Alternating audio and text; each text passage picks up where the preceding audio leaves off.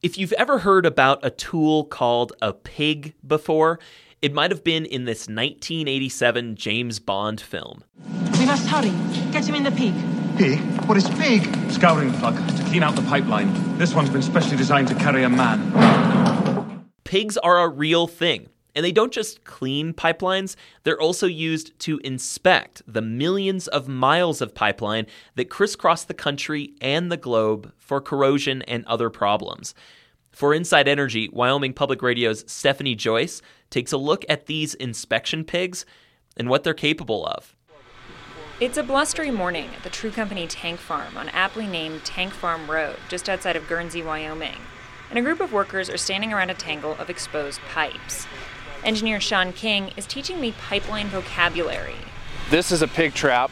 We call it a launcher. The other one just on the other side is a receiver. So this is how we launch inline inspection tools, or what we call smart pigs.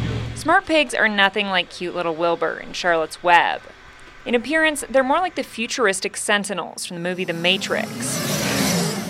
Like the Sentinels, smart pigs are equipped with a host of precision sensors that are designed to pick up things like dents and corrosion in underground pipelines. The original cleaning pigs were basically a tube that had wire wrapped around them. And when they went through the pipe, it sounded like a pig squealing. Pigging, it turns out, is also a verb.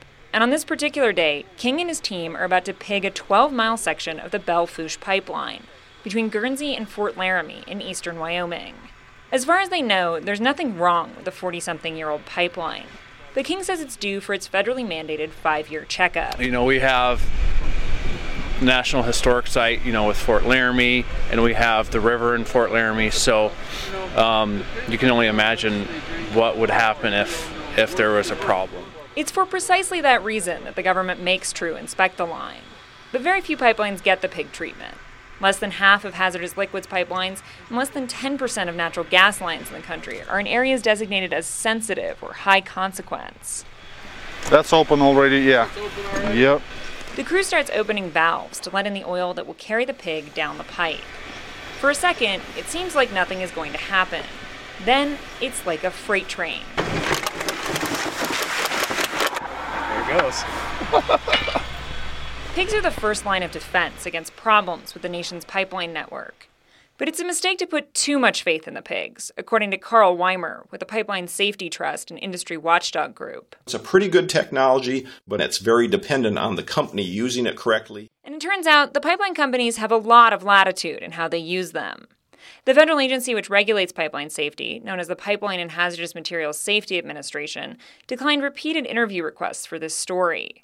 But as Carl Weimer explains, the agency mostly leaves things up to the companies. They do the inspections, they run the gadgets through the pipelines that find problems, and then the federal inspectors will go into their office and inspect that paperwork to see if they have followed their own plans for keeping things safe. It's a little more complicated than that, but not much. And with 2.6 million miles of pipeline in the ground and a combined total of just about 500 state and federal inspectors, safety advocates like Weimer worry problems might be slipping through the cracks, especially as new pipelines are built.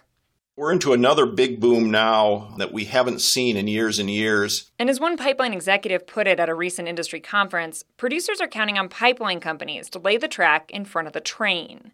If the metaphor of running away from a speeding train doesn't inspire confidence, Weimer says it shouldn't. The federal inspectors went out a few years ago when the boom started and did some on-the-ground inspections, and they were kind of aghast at what they found going into the ground.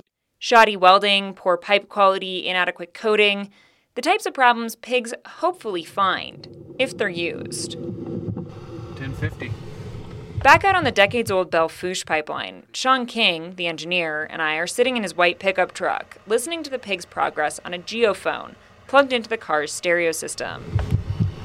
As the pig races past, it's collecting millions of data points, which will take months to process and interpret.